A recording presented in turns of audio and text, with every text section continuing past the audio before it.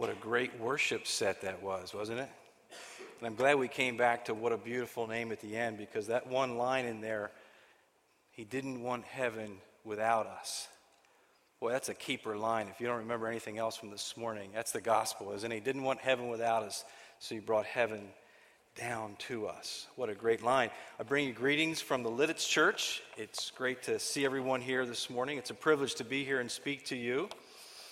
And I'm going to speak to you in part 2 of something we started last week. And it's something that every Christian needs to be good at. You know, there are certain things in the Christian life we can afford to be bad at, okay? This is an area where we can't afford to be bad at doing this, and that is finding God's will for our lives. It's really important that we know how to do this as Christians. You know, before you're saved, this doesn't trouble you or puzzle you. Because you make life's decisions based on who? Me. What's best for me? What's in my best interests? Now I become a Christian, I start to read the Bible, and I get grounded in the Word of God, and I start to read, and I come across many places where I hear about God's will for my life, that God has a plan for my life, and that I submit and surrender everything to Him. Now my decision-making has another element. Now it's not just about me, it's about God. And what does He want for my life? Well, for some of us, it adds a layer of complexity, and we don't know quite how to do this. You know, every stage of life, we have these forks in the roads, don't we? As young people, we have to make decisions about friends, about the kind of person we're going to be. Even we get a little older, and then we have to figure out what college to go to. Or if we're going to go to college, maybe we're going to go to Votech, or maybe we're going to get involved with the trades. Big decisions to make. We make that decision, and then along comes, well, maybe it's time to be married. So what kind of person do I want to marry? That's a long time to be married. The Bible says it's a lifelong commitment. How do we make that decision? And then kids come along, and all kinds of new decisions have to be made. Some of you are in the middle of making some of those. What kind of schooling should they be involved? What kind of parenting should we do? All kinds of decisions that we have to make, and we can't afford to be bad at determining God's will. I told you last week that I went through a time after college where I was trying to figure out what to do with my life. I wanted to be a totally surrendered, sold-out Christian, and I was trying to figure out what to do. And so I don't know if someone told me this, but I gathered bits and pieces of things, and I figured, well, I'm going to go to a place called Lum's Pond I went to the University of Delaware, and the Lum's Pond was a little park. So I went there all day. I fasted. I brought my Bible. I had a little something to write in, a little notebook, and I thought, in one day, I am going to figure this out. I'm going to figure out what God's will for my life is. And at the end of that day, while I had a nice time of communion, it was a nice day. I remember being out there. I remember being hungry. And I wrote a lot of things in my journal. But at the end of the day, I hadn't figured it out. Anybody experienced something like that before? But I thought that's what I was supposed to do. So this talk really is if I could go back and talk to that 22-year-old, this is what I would tell him. It's 7 things. There's not just one thing, there's 7 things. If you have your outlines in the bulletin, you can pull those out. What I've been able to glean from my reading of Scripture, my listening to others, is there's not just one way, there's 7 things. And last week we talked about 3 of them. I have an acrostic called choices, life's choices. S is for Scripture. We talked about as Christians, we're people of the book. We have to start with Scripture. How does the Bible guide us? Most of God's will is in the Bible, but decisions like I was trying to make, I don't have a chapter and a verse necessarily to go to and say, yeah, in Joshua 1 it tells me, boom, to go do this with my life. We talked about how important counsel is. Some of you already do that. How important it is to bring godly counsel into my life to bear on the decision. And lastly, we talked about the consequences of our decisions, okay? C for consequences. We talked about the area of wisdom. how important it is that we exercise wisdom.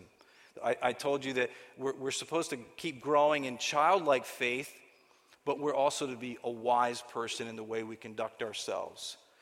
So, today we're going to come to number the four remaining things I want to talk to you about today.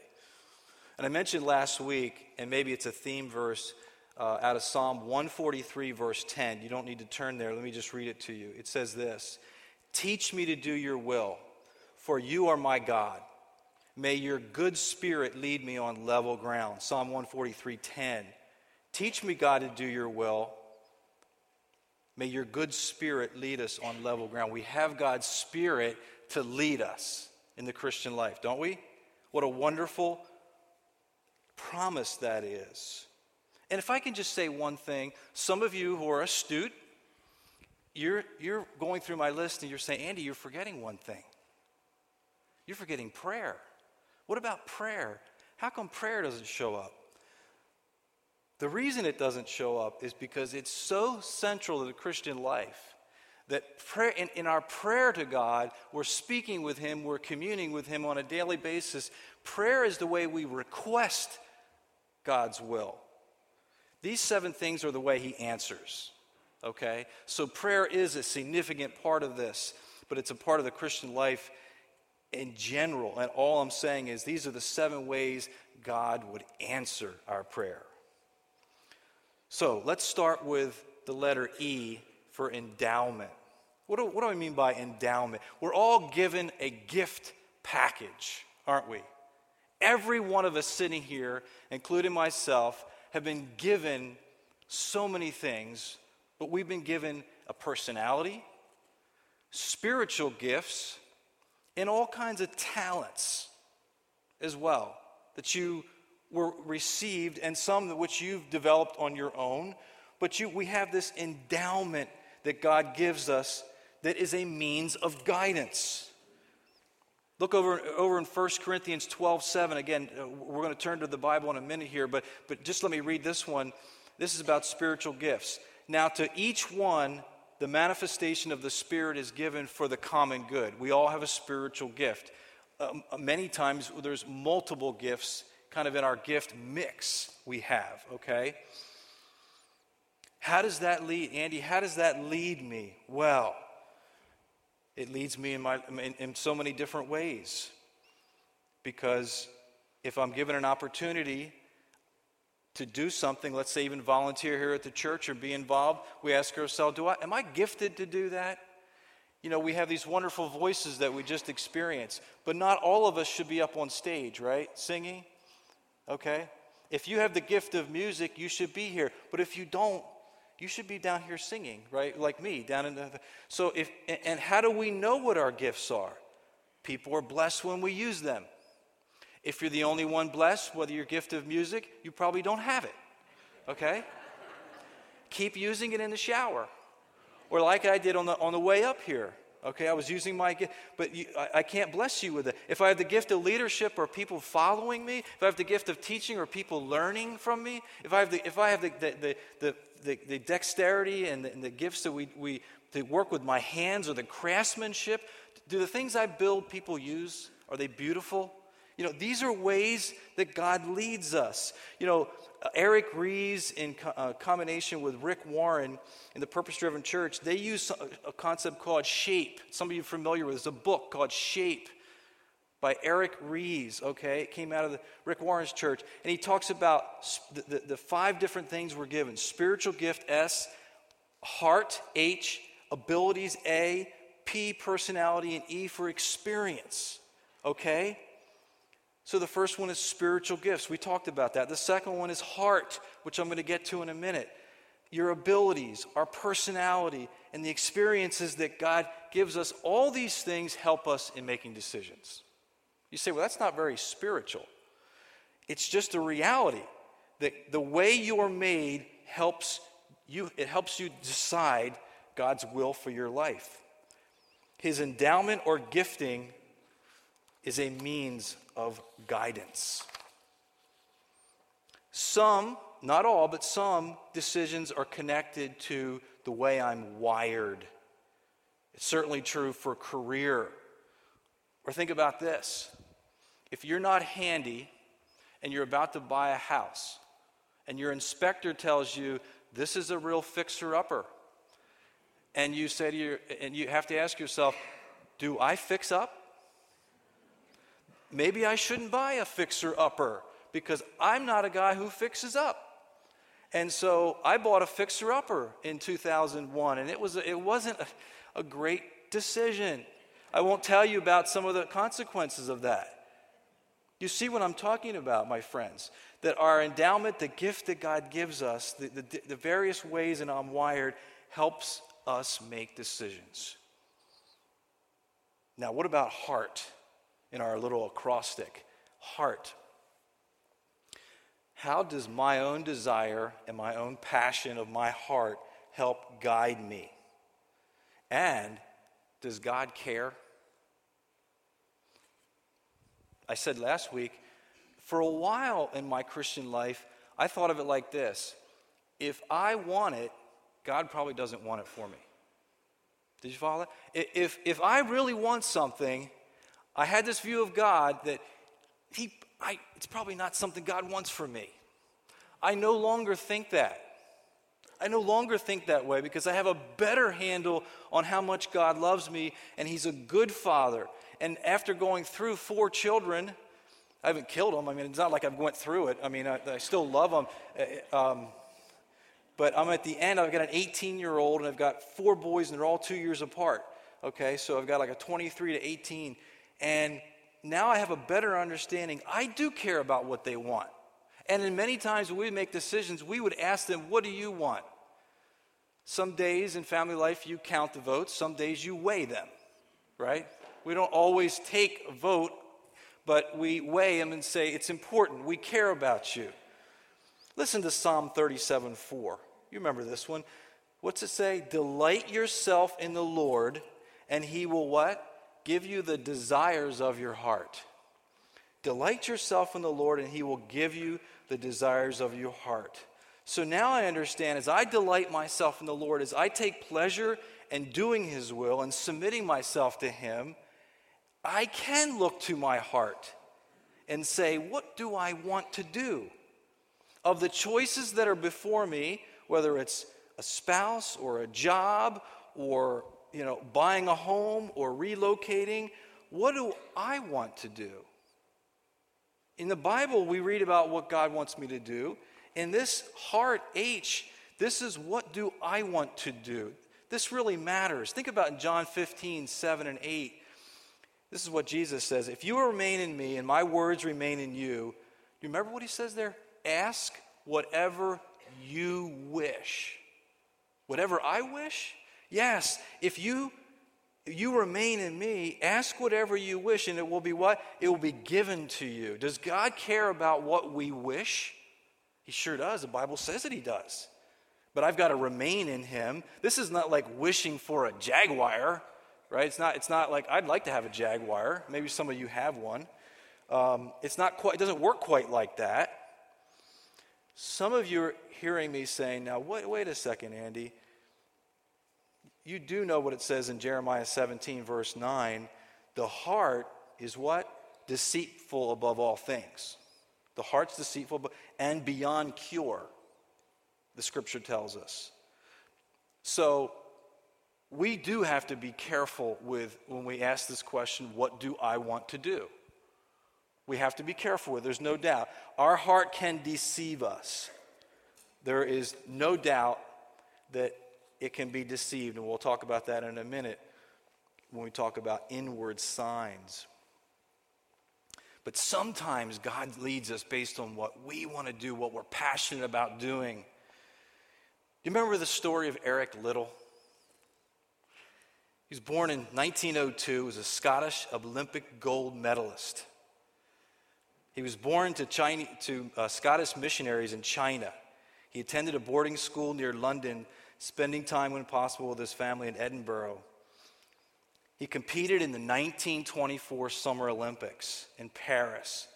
You remember the story? Liddell refused to run in the heats for his favorite 100 meters because they were held on Sunday, Sabbath.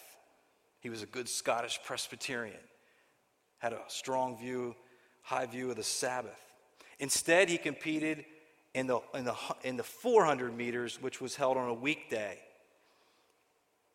And in the award-winning 1981 Chariots of Fire, there's an interview with Little, and they ask him about his running and his missionary work. And this is what he said. Do you remember this line?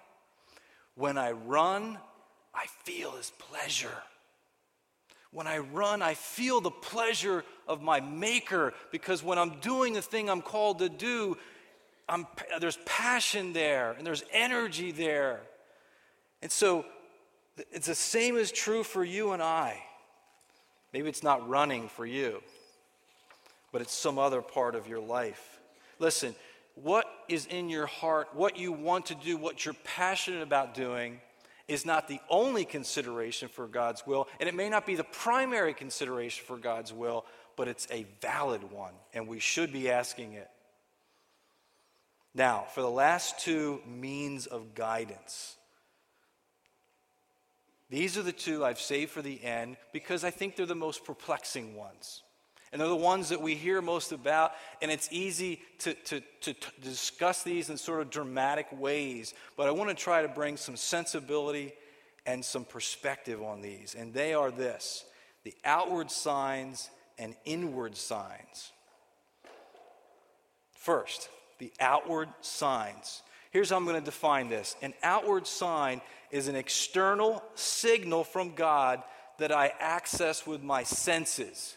It's an external signal that I'm getting from God that I access with my five senses. I can see it, I can hear it, I can taste it, I can feel it, or I can smell it. It's an external, it's outside of me.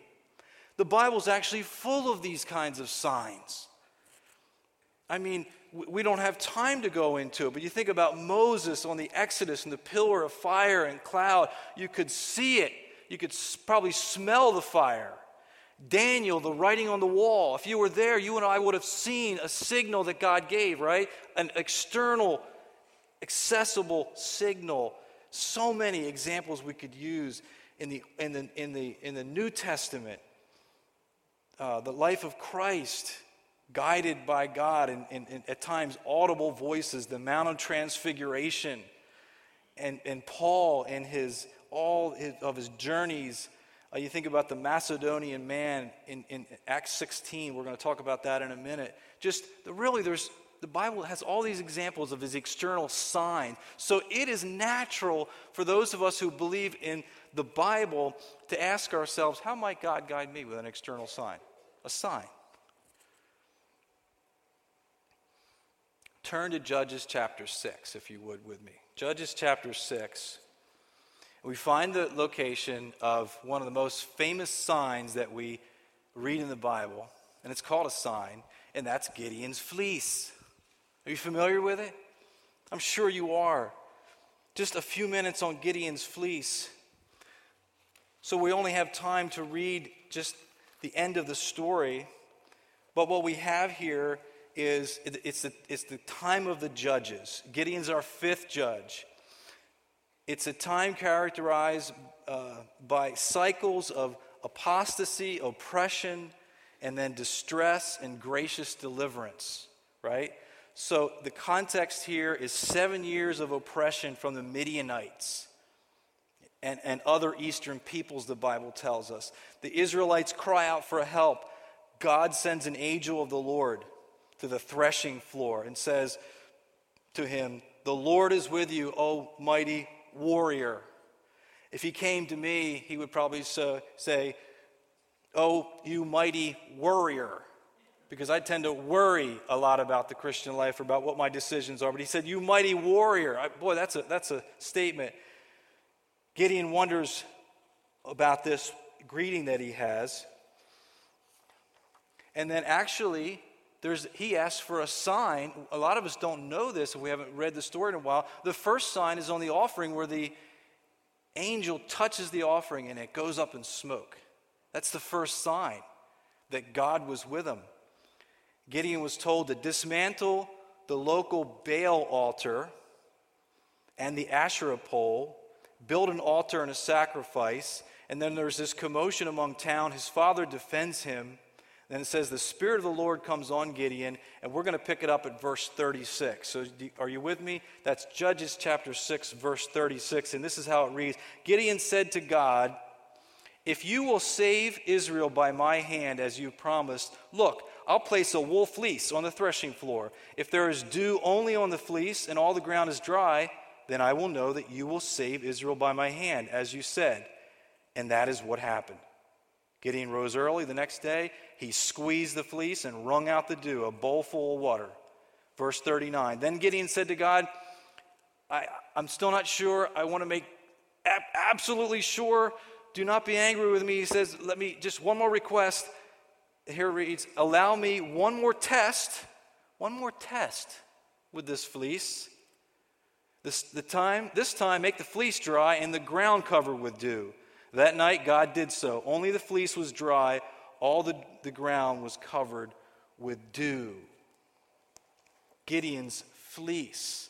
Sometimes our friends even, and maybe you have said this, I'm going to put out a fleece to see what God does to lead me on a choice. The question comes to our mind, is that what the story here, is that our takeaway from this? Let me say some positive things. Number one, Gideon is an example for us. You know, he shows up as a hero of the faith in Hebrews 11. So there are parts of his life that we should emulate for sure. Second thing to say is God went along with it. There's no indication in the text that God was angry with him. He apparently went along with this. You say, well, you're arguing from silence. It could be. A couple things to say about fleeces. Because if we can do this today, we ought to be doing it. If we can throw fleeces down, because there are decisions that we have to make that are gut-wrenching, that are hard and difficult. And if I can put a fleece down and test, then we ought to be doing it. Here's the problem. And it may have been in Gideon's day, he did not have the Bible. He may have had and did have the books of Moses and Joshua. We have the scripture. He also didn't have the indwelling ministry of the Holy Spirit. It says the Spirit of God came on him. Different than you and I, as we become a Christian, the Spirit of God just doesn't come on me. I'm indwelt the moment I become a Christian. Now, there's varying levels of being filled with the Spirit, but we have the Holy Spirit of us. We have to be careful with testing God, don't we? You know what Jesus said in Matthew 4 about testing God and his interaction with the enemy in the desert. Could it be that God went along with this as Gideon was a kind of a fledgling leader? It's possible that he went along with it, but it's not something for us to do today. It stands to reason that God would guide these people with outward signs because they had less means of guidance than you and I do today. Think about this too. Are we ever urged in the New Testament to seek signs like this for guidance? I don't think so. We're never challenged to do so. Dallas Willard, philosophy professor at USC for many, many years, writer and thinker about the Christian life and the spiritual discipline, says this about signs. The immature look for the spectacular, but signs are not the mark of spiritual adulthood. I like that. Some of us look for the spectacular, but it's not necessarily a mark of adulthood. Here's my conclusion on external signs that we can access with our senses. There's no harm in requesting it. God, I really want to do your will, and give me a sign. Give me something, some circumstance, some providential circumstance, open a door for me. We can say that. We can request that. We just have to be careful with the interpretation of it. I have a friend, Mark, true story. he had a choice to make about a job a number of years ago, and he was familiar or comfortable with putting fleeces out, and this is what he said. I'm not sure about taking this job, God. If I see an eagle today, I'll know you want me to take that job. That's a fleece. I mean, that's a specific thing. An eagle. Have anybody you seen an eagle? I mean, there's a couple eagles that fly around here, but not many. So he goes to work that day, sees an eagle. He sees another one. He decides he's going to take the job. God answered my prayer. Within a couple months, he was miserable. He hated the job. What are we to make of that? Mark doesn't use fleeces anymore in his decision making. He doesn't do that anymore. I'm not saying you can't ask for an eagle or you can't ask for a sign. You can. Just be careful with signs. And then the last thing, inward signs. Here's my definition of an inward sign. This might be the most perplexing. An inward sign is an interior or internal signal from God not accessible with the five senses. It's not a sign. It's not writing on the wall. It's not something I see or hear. It's internal. And it goes by several names. A real common one is, I felt led to do this. I was praying about it and I had a peace about it. No one else, I can't prove that I have a peace about it. I have this experience that I have this peace about it. It's a subjective voice. It can be even more dramatic in the form of a dream or even a vision, because we see that in the Bible. Just one quote from our dear, beloved Billy Graham, who we lost this week. I love quotes. I collect them. Listen to this on this topic. When Christians say God has been talking to them about something, it simply means they have a strong inner conviction or a feeling that God has made his will known to them. That's from Billy. That's exactly what I'm saying. It's this strong inner feeling or conviction that God has made his will known for us.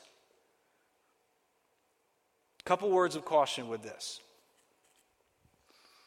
A lot of nuttiness goes on in the name of I had a peace, I felt the Lord told me. There's a lot of things that go on in the Christian church that are really kind of wacky with that.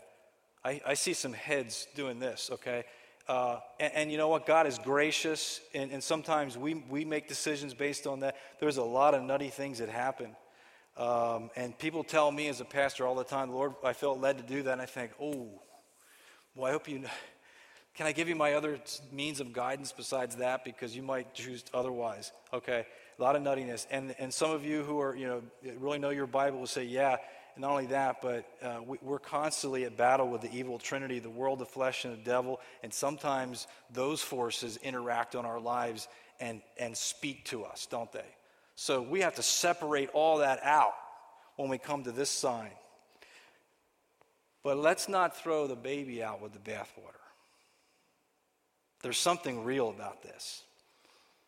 Jesus said in John 10, he calls us sheep, and the sheep will know, I know my sheep by name, and I lead them out, and the sheep know my voice. Jesus is our shepherd. We know his voice. Acts 16 is our last scripture we'll turn to. Acts 16. Will you come there? Will you turn there with me? Just for a few verses about the Apostle Paul being led. A lot of his missionary journeys, a lot of his life, God was leading him with external signs, internal signs. At times he will say, we thought it best to return to the church at such and strengthen them. No word from God, no special leading, just we thought it best. So he uses all kinds of means of guidance. But in 16, Where are we here? Okay, Acts 16, verse 6. This is what it says. Paul and his companions traveled through the region of Phrygia and Galatia, having been kept by the Holy Spirit.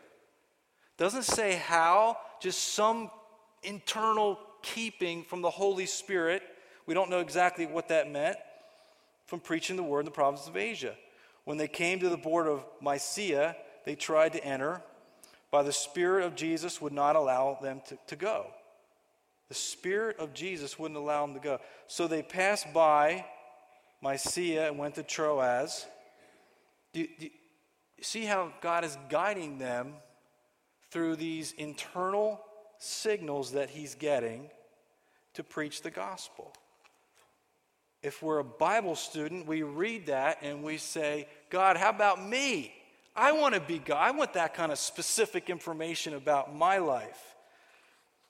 And then we're told about the Spirit's ministry. In Galatians 5, it says we are to be led by the Spirit. We're not under the law. We're led by the Spirit. We see the fruits of the Spirit there as we're led by the Spirit. And then in Romans 8:4, Paul says, because those who are led by the Spirit are sons of God. Are you a son of God? Are you a child of God this morning? That we're to be led by the Spirit. The third person of the Trinity indwells us and leads us and guides us.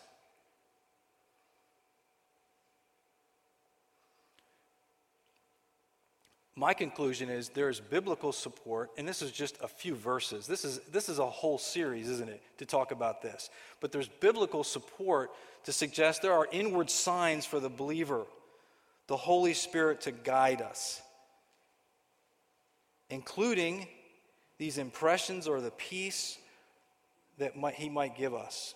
Just a note, I mentioned last week that some of my study I gleaned from J.I. Packer's book, Guide Us, Guard Us. It's not for beginning reading, but if you want to explore deeper into this topic, it's a rich treasure of this whole topic. Here's what he says about this, just perspective.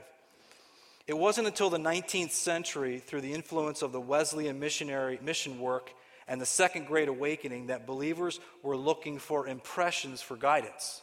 Interesting. The 20th century rise of Pentecostalism has also been influential in this area. So we more modern Christians are asking questions that maybe our fathers who went before us weren't asking.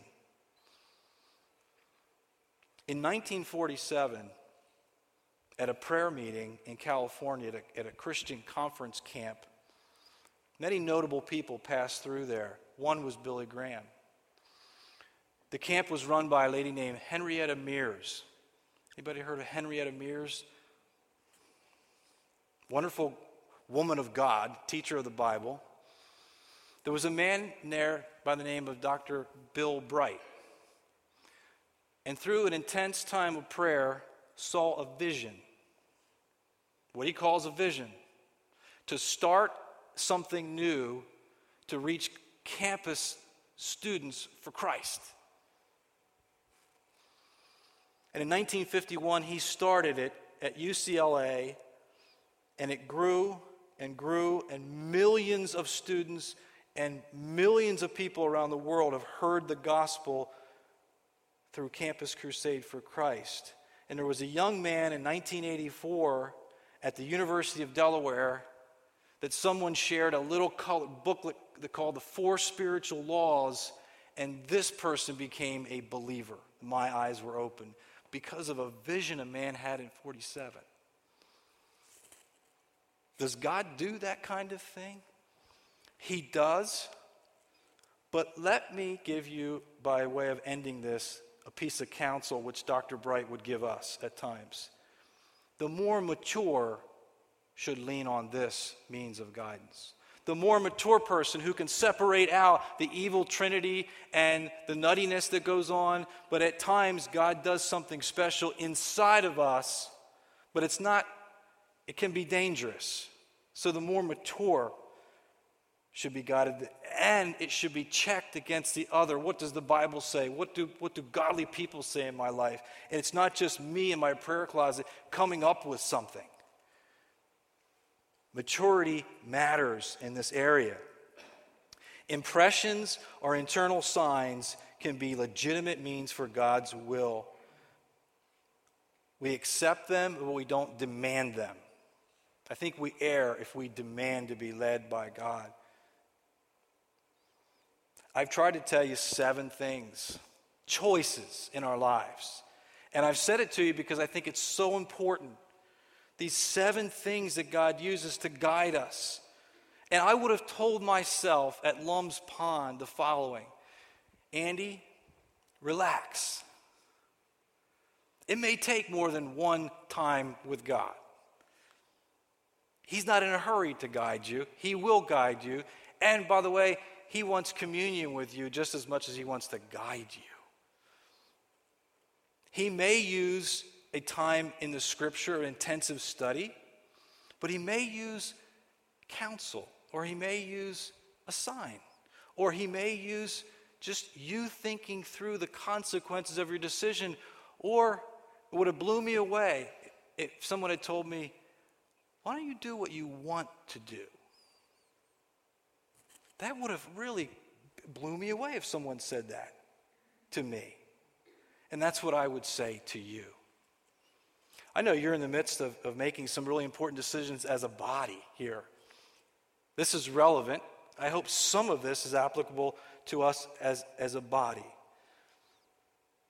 A lot of times when I talk with people, they pick up 1 or 2 of these 7 things, and that's their own personal way of God guiding them.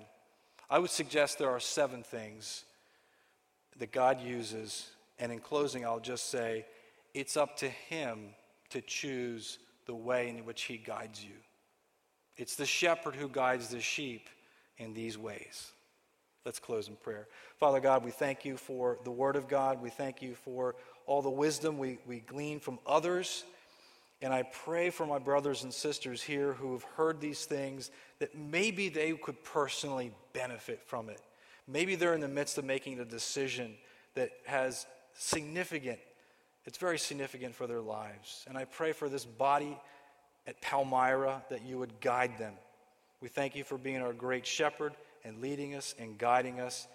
And even today, Lord, fill us with your Spirit and guide us in the things that we need to now go and do. In Jesus' name, amen.